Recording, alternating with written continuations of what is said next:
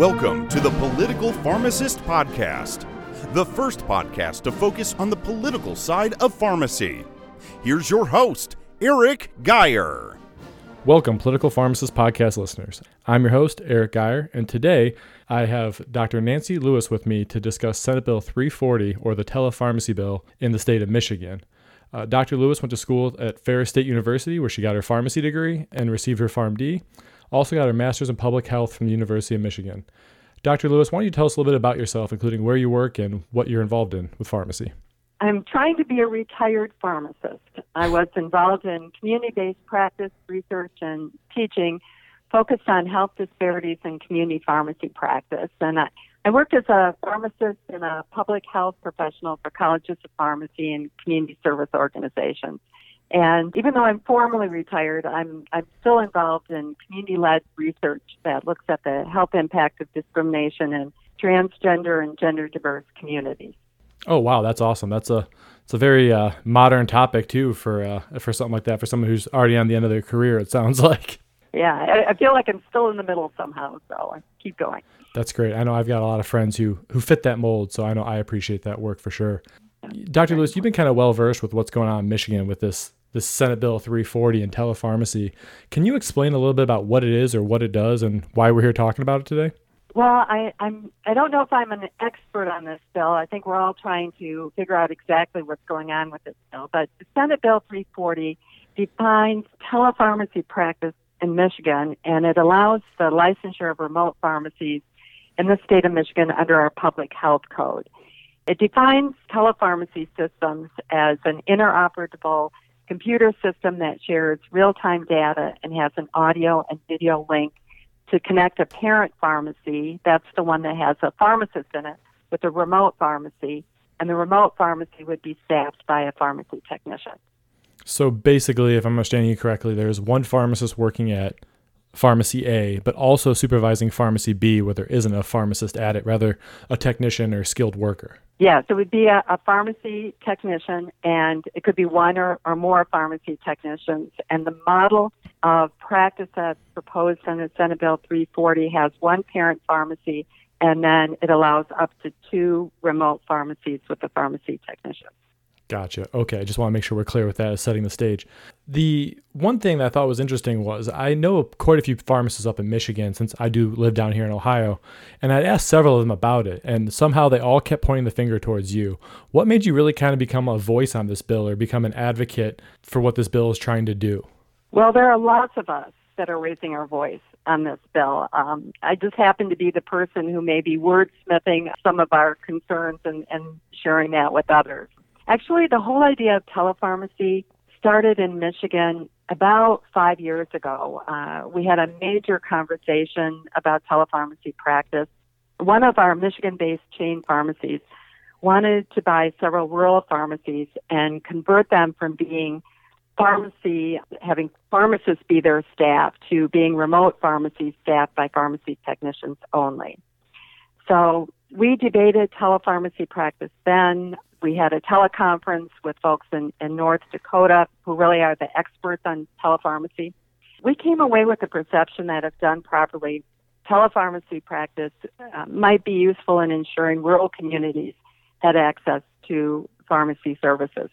We talked about that for several months, but then the issue just died away. I mean, in Michigan, we have about 2,500 pharmacies in the state. Many of them deliver prescriptions to people's doorstep, or they mail prescriptions to their home.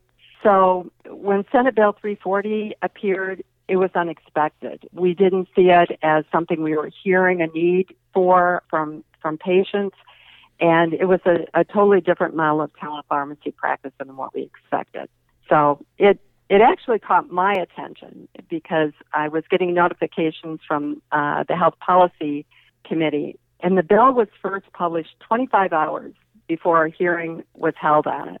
And the hearing was announced as part of an amended committee meeting agenda. And that's kind of a sign that this is a bill that was intended to be an under-the-radar kind of bill.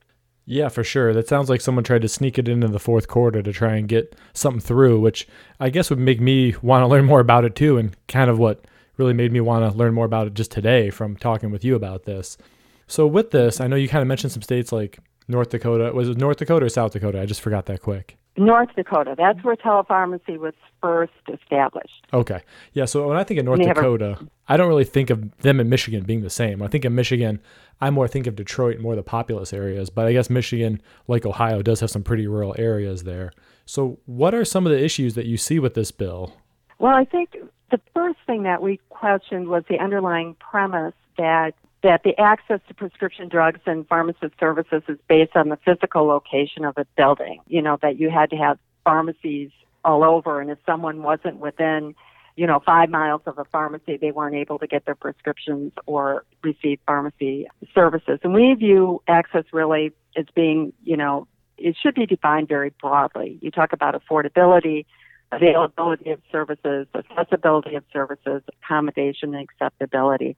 And we really think that affordability is the greatest access problem that Michigan residents have in regards to prescription medications. Again, physical access to medications doesn't seem to be a key issue from our standpoint in talking to any pharmacist in any part of the state of Michigan. But when we looked at the bill itself, it was really patient safety that came as a top issue. We looked at the National Association of Boards of Pharmacy recommended language for telepharmacy, and then we looked at other state bills. We kind of came up with a list of telepharmacy features that we thought were important in assessing the bill. So those factors included pharmacy ownership, whether it's owned by a corporation or it's majority owned by a pharmacist, the pharmacy technician qualifications, the telepharmacy system requirements, the parent and remote pharmacy configuration, kind of the number of remote pharmacies that were allowed per parent pharmacy, and pharmacist staffing requirements, patient counseling requirements, and then the appropriate inventory management and pharmacy surveillance measures. And then kind of added to that was the criteria that was used to allow where a remote pharmacy could be located. So we assessed all those factors, and then we looked at it based on the Michigan environment and the Michigan pharmacy practice, what we typically do here in Michigan. Because it's really important to look at your state. What might be a good telepharmacy bill for, say, Wyoming may not be best for Michigan because we're different states. We have different population densities and that kind of thing. So you have to look at a lot of issues in order to either create a telepharmacy bill or to assess it. You can't just concentrate on one aspect of the legislation alone. So having said all that, the initial bill raised numerous concerns about patient safety and public health. Senate Bill 340 focuses on community telepharmacies, and most of our community pharmacies are corporate-owned, so we had to view the bill through that lens. And what they came out with initially was a bill that included low qualifications for the pharmacy technicians, just 6 months of experience. There was no requirement for a continuous audiovisual link between the parent and remote pharmacies. They had high prescription volumes allowed within the telepharmacy systems with no requirement for appropriate staffing. Very few drug diversion prevention measures were included, and there was really a limited requirement for pharmacist counseling. And the bill allowed a telepharmacy or a remote pharmacy to be within 10 miles of an existing pharmacy and included a waiver process that would allow a remote pharmacy to be even closer. So it just didn't seem to fit what the needs might be in Michigan. So we had a lot of concerns about this bill. Yeah, one interesting thing I thought you mentioned there was the fact that it could be within 10 miles of the other pharmacy. I don't see as 10 miles being the biggest barrier, I guess, if that's all it is 10 miles. When I think tele or remote, I think more like 50 plus miles where someone's going to be driving for an hour, 45 minutes. And I'm glad you brought up the tech training point because that's always my concern, as well as diversion. And I'm not going to say pharmacy technicians are like the worst on this compared to pharmacists, but I've seen plenty of diversion in my time working in multiple pharmacies. And it's something that always catches you by surprise. It's almost unpredictable. I guess in hindsight, you can usually see it. But that was one of my concerns was kind of what are the steps being put in place so that all the proper safeguards are being taken, whether it be narcotics or are these going to be really limited pharmacies that are going to have a very narrow scope for what they dispense. So I'm glad you brought that up. Those are some of the exact same concerns I have. You mentioned pharmacy chains quite a bit in regards to this bill. Is that who's backing it or who are we seeing that who's backing it and do we know why? Well, the bill itself has only one legislative sponsor, and that's a senator who owns a lawn care business. So it isn't someone who has experience in health care at all. But he happens to be the chair of the Senate Health Policy and Health Services Committee here in Michigan. The major supporters of the bill, the folks who are really lobbying for this bill, are Cardinal Health, the Michigan Retailers Association, and the Michigan Health and Hospital Association, and the Michigan Association of Health Plans. So there's some pretty heavy hitters backing this. Why they're backing the bill? It's been interesting to hear the arguments for this bill. The senator said there was a shortage of pharmacists in Michigan. That was news to us. We have graduates looking for jobs, just like I think many places do.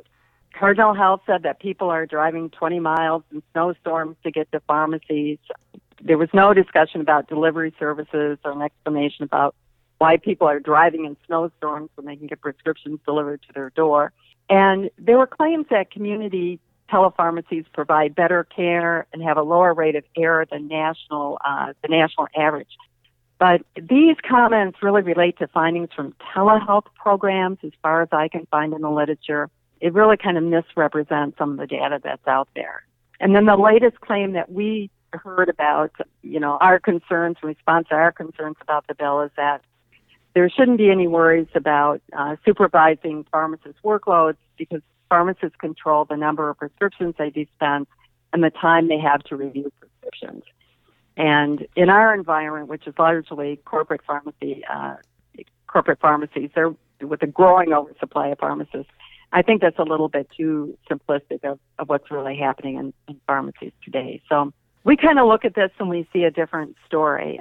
Cardinal Health owns Telepharm, a company that offers telepharmacy systems and remote staffing. The chain pharmacies are affiliates of the Michigan Retailers, and they've been seeking ways to lower pharmacy payroll costs. And the health and hospital associations include health systems that own pharmacies. And they also have a very close relationship with Cardinal Health. We're really thinking this isn't about an access problem to pharmacies. I think it's really more about a way to increase corporate profits by converting traditional pharmacies to remote pharmacies. And in doing that, you would then replace pharmacists with pharmacy technicians. Yeah, and that worries me, not just only as a pharmacist, but as somebody who's looking out for patient care, because there's so many times that, and I'm not knocking, I've worked with some great technicians over my career, but not knocking the technicians, but I've caught many times just in any given day where I catch errors by them or things that were overlooked or simple legal nuances that somehow get misinterpreted, such as substituting one manufacturer for another for a certain drug or putting in the wrong dose, but it's the same drug, any litany of things. And that's what really concerns me, on top of the fact that as a pharmacist, I like to be able to see my patients because I can catch certain things that the pharmacy techs might not. Sometimes it could be maybe an odor or smell from somebody. It could be something like I noticed their movements. It could be that they had a simple question for me that all of a sudden I noticed something or picked up on something from there that somebody who wasn't trained as a pharmacist or even an MD somewhere in the healthcare field might not pick up on. And to your point, I don't think there's a shortage of pharmacists. It seems nationwide there, if anything, is a glut of them right now with the litany of schools that have popped up in the past decade or two. And I know myself, knowing a lot of people in Michigan, it doesn't seem like there's an oversupply from what they're saying either. So aside from... Right, yeah. Okay. And I think, too, just to comment on one of the things you said, we really see pharmacists and pharmacy technicians as a partnership. They both have skills that they're using in the process. They both have their roles to contribute, and when they work well together, that's when patients are going to receive the best care. And that team approach and that team relationship is really, really important. And that's something we've stressed about how important it is that the pharmacy technician and the pharmacist both are experienced and have experience in working together.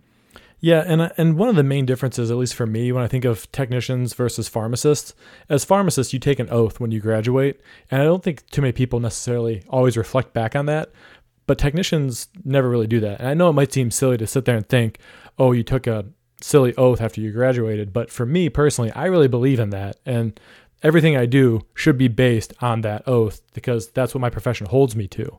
And the state board, I know, will hold me to that if I don't hold myself to it. And technicians, although they still do fall into the board's scope, don't have to necessarily follow by the same necessarily principles and guidelines, if you will. With that, technicians are also paid significantly less. Like you said, there's a big payroll savings there.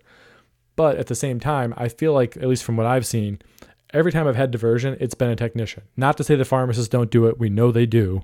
Just like almost anybody who has access to medications does, nurses, doctors, whoever. But I feel like that's more opportunity for them if they have less direct supervision to do things like that. And that was one of my main concerns with this, just because I've had it happen to me. So, and I know the state board will hold you accountable if you're in charge of that telepharmacy as a pharmacist. So what are you getting yourself into that you might not be prepared for or be able to see the full picture of, if you will? What other What other implications do you see with this bill on the impact of pharmacy practice in Michigan? Well, it'll be interesting to see how telepharmacies are implemented when this bill passes.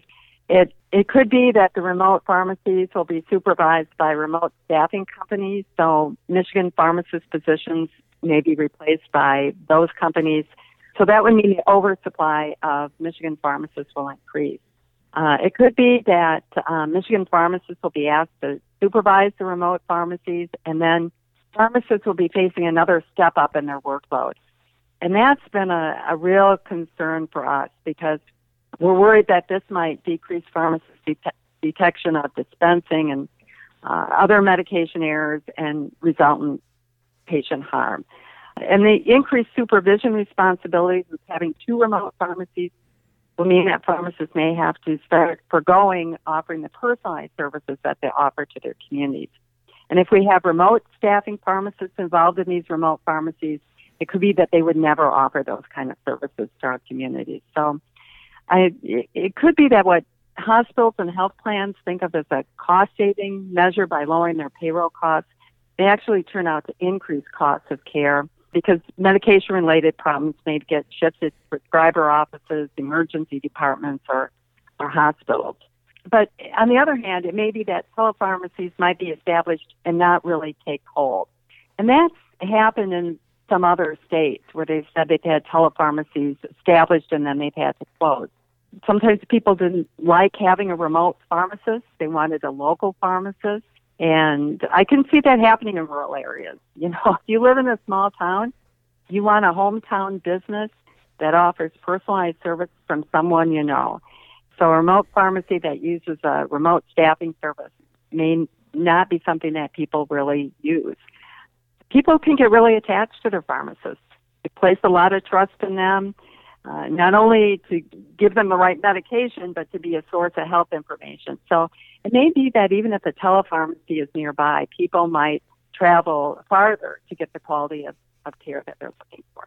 Yeah, and I think you hit on one major touch point there. When a pharmacist works at an area, usually they live within the general geographic area. Some pharmacists might drive a little farther, that's their preference or what have you.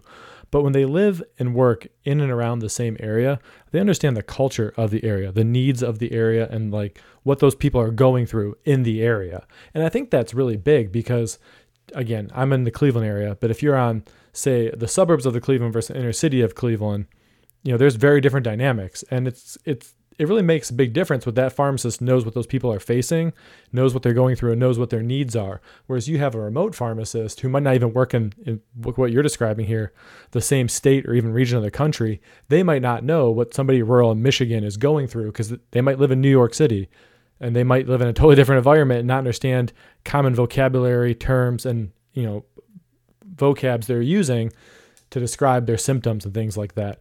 I don't know how many times we've all heard that patient from the South who comes into our pharmacy say, I got the sugar, and you're thinking, what do you need sugar for? And they really mean they have diabetes, for an example. Right, exactly. You have to know the community that you're serving, and they have to know you. That's really important. Oh, yeah, that's where all the trust is actually built in pharmacies, and it seems like anymore no one wants to pay us for understanding that and being able to adapt what we do to our communities. But do you think that this is the right thing for patients generally, or do you think it's more about volume and the current payment model over actual care? I think Senate Bill 340 is really about increasing corporate profits. You know, if this bill was intended to meet a consumer need, then consumers would have been involved in bringing this bill to legislators. We would have heard people from small towns coming forth and saying, this is what we need. We would have had, requests for pharmacist input. People would have welcomed our comments about that, we've talked to people all over Michigan about this. And when you talk to the everyday Joe on the street, they don't understand the need for this bill. And they really don't like the idea of a pharmacist not being in a pharmacy. That just doesn't strike people as being what they want. We see this as a model of telepharmacy where the goal is to lower payroll costs, not to improve access to care. And I've heard some people call this telepharmacy abuse, where it's not for patient need, it's for corporate greed. And I've had someone also talk to me and say, this could be the step where chain pharmacies take in order to be able to operate pharmacies with no pharmacy involvement at all in the future. So I don't think it's about patients. I really think it's about corporate needs. Yeah, I think you hit the nail on the head there. I know with most bills that have passed in Ohio recently, there's been some sort of something that happened that triggered it on a patient level, whether it be Kevin's Law for the emergency dispensing of medications, it be pharmacists being able to administer drugs for opioid abuse disorder, things of that nature. And like you said, this one seemed to have been kind of snuck in the fourth quarter in a relatively under the radar type of way, which is pretty interesting. And I think the interesting thing to me is Michigan's in a very unique spot. And one is it's a swing state. It has a very good population on the southern end of the state, very thin population on the northern end of the state. But because of that, there's like this huge landmark with a bill like this, because I can see a bill like this passing in one of the Dakotas or Wyoming, like you mentioned earlier, because people do live very far out. Even a state maybe like Kansas that, as I've driven through to go to Colorado before, you're driving a long way in between exits on that highway. But in Michigan, you really don't have that nearly to that extent. You have a little bit of it up north. So I think this could be like a possible like landmark bill or landmark shift for pharmacy. Do you see bills like this expanding to other states beside Michigan? Or where else are you kind of seeing things like telepharmacy bills pop up, or do you know? Well, there are other states that have telepharmacy bills have passed already, but a lot of those states are very rural. In fact, when you get out into the, more farther in the Midwest and the, Arizona, New Mexico, that kind of way, you're really talking about almost frontier counties. And you're right, in your assessment of Michigan, we don't have those broad areas where there aren't pharmacies. And if there are areas where there are no pharmacies, it's because it's a national forest or something like that. Our pharmacies are all located in our population zones for doing that. But I think we're worried about this bill not only for us, but we're worried that this kind of telepharmacy might be advanced into other states. And frankly, the money behind this bill is just incredible. I can't, if it passes in Michigan, I'm sure it'll be coming to, your state soon. So I think pharmacists in states with telepharmacy laws already need to be really diligent that their remote pharmacies remain focused on improving access to care, an area where pharmacist services are not accessible. And we need more information about telepharmacy practices, how they're evolving, how communities react to telepharmacies, and how they interact with these practices. And they really need to make sure that their telehealth services remain focused on patient care. But if you're in a state that doesn't have a telepharmacy practice, our advice is you need to start a conversation now about telepharmacy. And so that you can be ready to preempt any attempts that come in with a really inappropriate model of telepharmacy that is going to be sold to your state legislators. You need to be prepared for this. I've heard some conversations recently about pharmacists doing flu shot, or not just flu shots, flu tests, strep tests, things of that nature, and the practice moving a little bit that way. And although I think dispensing is a key part of that, having those other services would also help expand the scope of pharmacy and helps make some of those rural pharmacists be able to stand on their own, as opposed to closing down like we've seen it nationwide for a lot of these more rural pharmacies. It kind of defeats a lot of the arguments that some of these chains are making. I think I heard a number from Ernie Boyd at Ohio Farm Association that a chain told him you can't open a pharmacy in a town under, I don't remember if it was 10 or 15,000 people.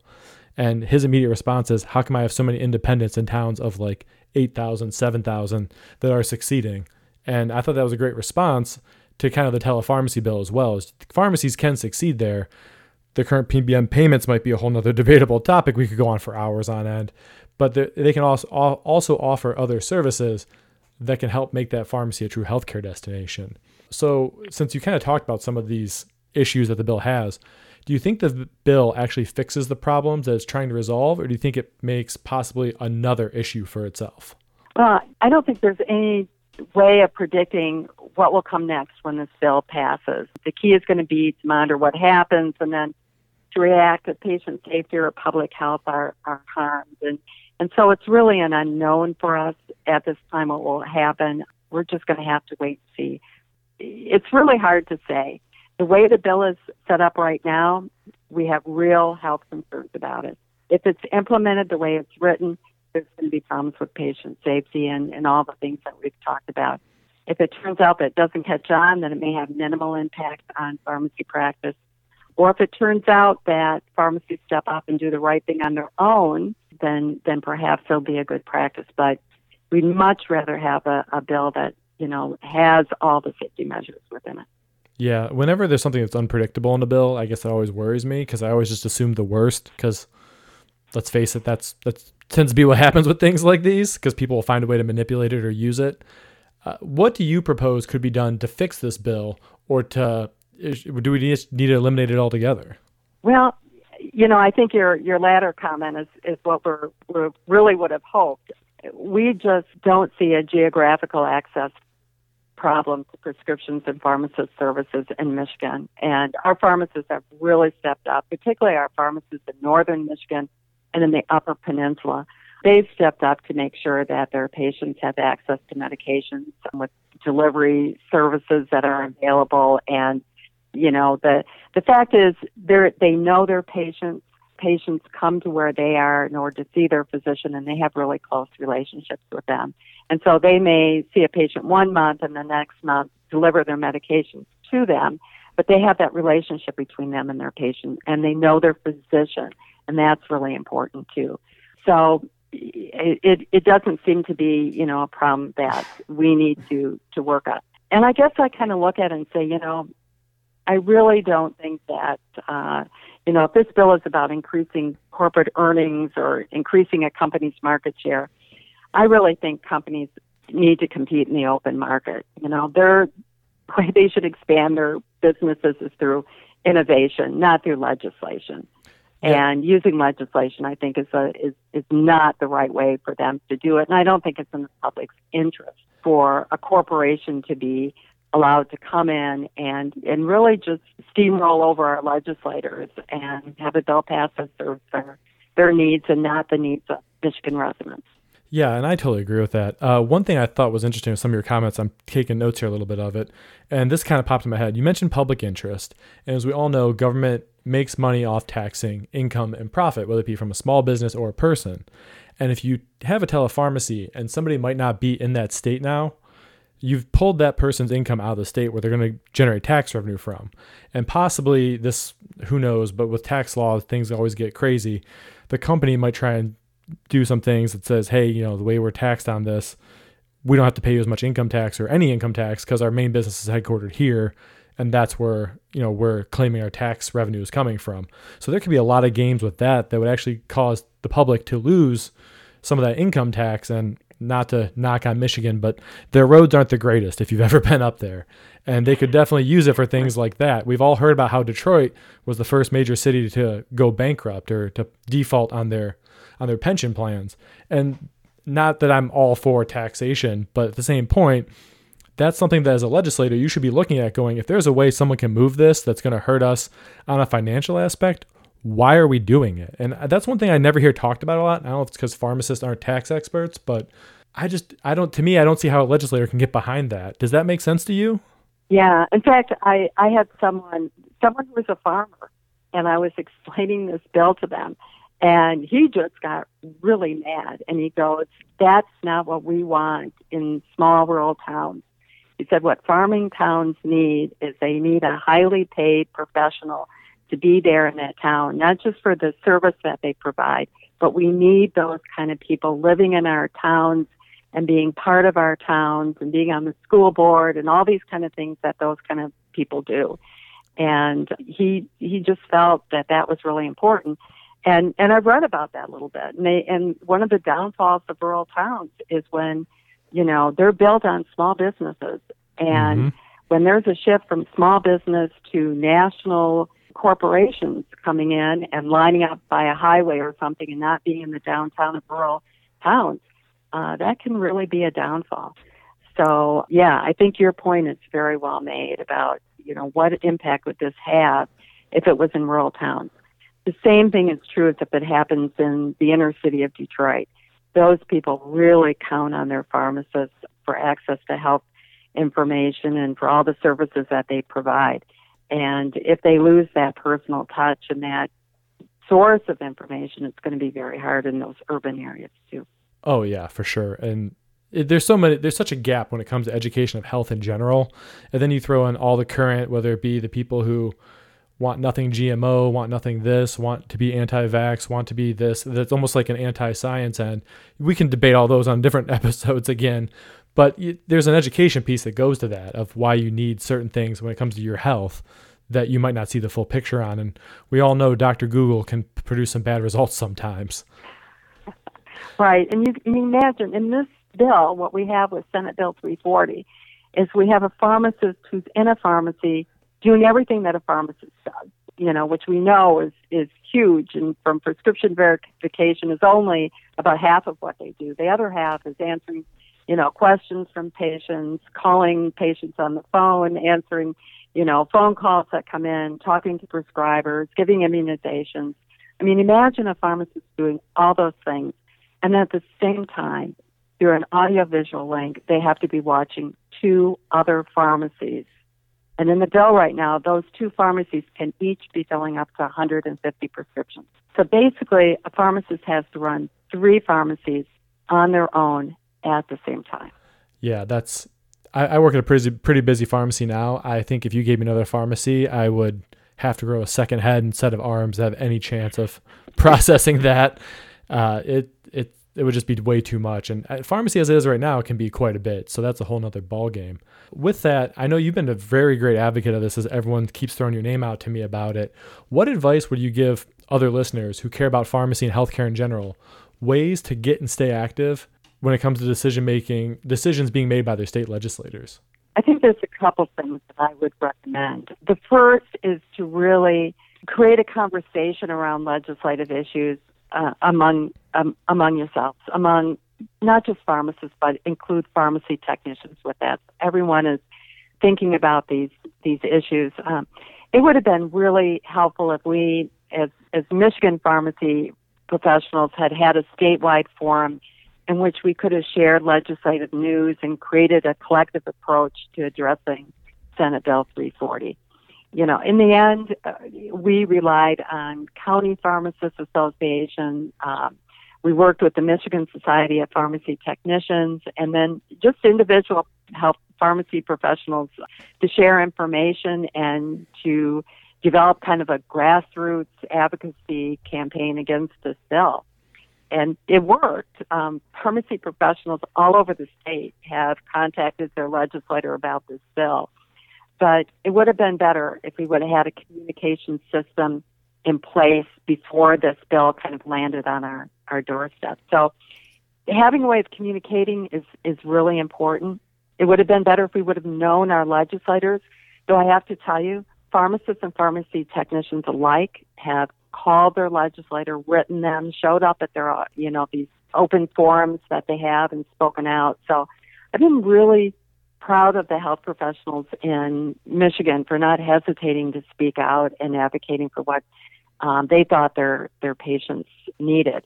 And people reached out to others outside of the pharmacy profession, and that's important. Get some allies that are outside the pharmacy profession. We made inroads with some groups because pharmacists were already on their boards, were volunteers in their organizations, and so those folks would make calls also to legislators. And then finally, I would tell them to not be afraid to shine a bright light on dark feelings. I think our legislators felt that they finally had to give on this bill a bit when the Michigan Campaign Finance Network questioned the money flow behind the bill and sent out a report that was highly publicized about the bill. And then the Detroit News ran a story about this bill and pharmacists questioning its safety. And they really, they weren't listening to us at all before that. But suddenly when it hit the media, you could tell that they thought, oh no, we're not going to get this by as easy as we thought. We need to think about what we're going to do. That made a huge difference. Yeah, so to sum that up pretty quick, you said contact your legislators, show up to when they hold something like a town hall meeting or even to their office. And I think that's a good thing to do for certain, because when you show up, they can put a face with it of, hey, this person's a pharmacist. And you might not be the best person on the topic, but you can at least be a resource. Or I always say pharmacy is kind of like 2 degrees of separation. Maybe you aren't the best person, but you know somebody who could be the best person for it. I was going to say, the other thing about talking to your legislator, what we found is really effective was going to these big, some call it coffee hours, some call it office hours, where they show up in the community and they have an hour or so when they'll take questions. We went to one with the senator who sponsored this legislation. So we spoke about this bill right in front of all of his constituents, right? He's in an area that we have a home in his area, and so we went there and said, this is what this bill does. And the other people said, hey, that isn't what we want. We don't need this. And so just naturally, other people started telling him that they thought the bill was bad too. And that was very powerful. That's pretty effective right there. And I think the one thing to kind of mention, we're talking about a lot here, when it comes to healthcare and we're talking with a state legislator, specifically when it comes to pharmacy and you're talking to someone like that, we are the experts on this. This is our profession. This is what we went to school for. This is why we have doctorate degrees now. And I think that's one thing that isn't always taught in pharmacy school is, yes, we are the expert. Be a little vocal about what you know. Because a lot of times pharmacists aren't the most vocal. Usually it's the doctors who are more vocal than us or the nurses who are more vocal. And kind of that's the reason we should speak up a little bit. And I love that you hit on the Detroit area press really jumped on this, because sunshine is probably the best disinfectant when it comes to dark money and or politics. So I think that's great. I know in Ohio we have the Columbus Dispatch, which is just lighting up pharmacy with all these awesome articles and things we do and kind of putting some light to it. So I'm glad to hear there's someone in Detroit who's getting their teeth in that a little bit. Before I let you go here, though, I always have 2 questions I try to ask everybody on here. If there was one law about pharmacy you could change, what would it be and why? I think, if I thought in our state, in Michigan state law, I think it would be the law that we have about pharmacist counseling. Right now, we have mandatory counseling on a new prescription, but it's in the law that's not enforced. And I think we would have been better off if we would have had mandatory counseling on new and refilled prescriptions and to have that law enforced. And it's not just a matter of patient safety, which I think is really, really important, but it would put pharmacists front and center with their patients.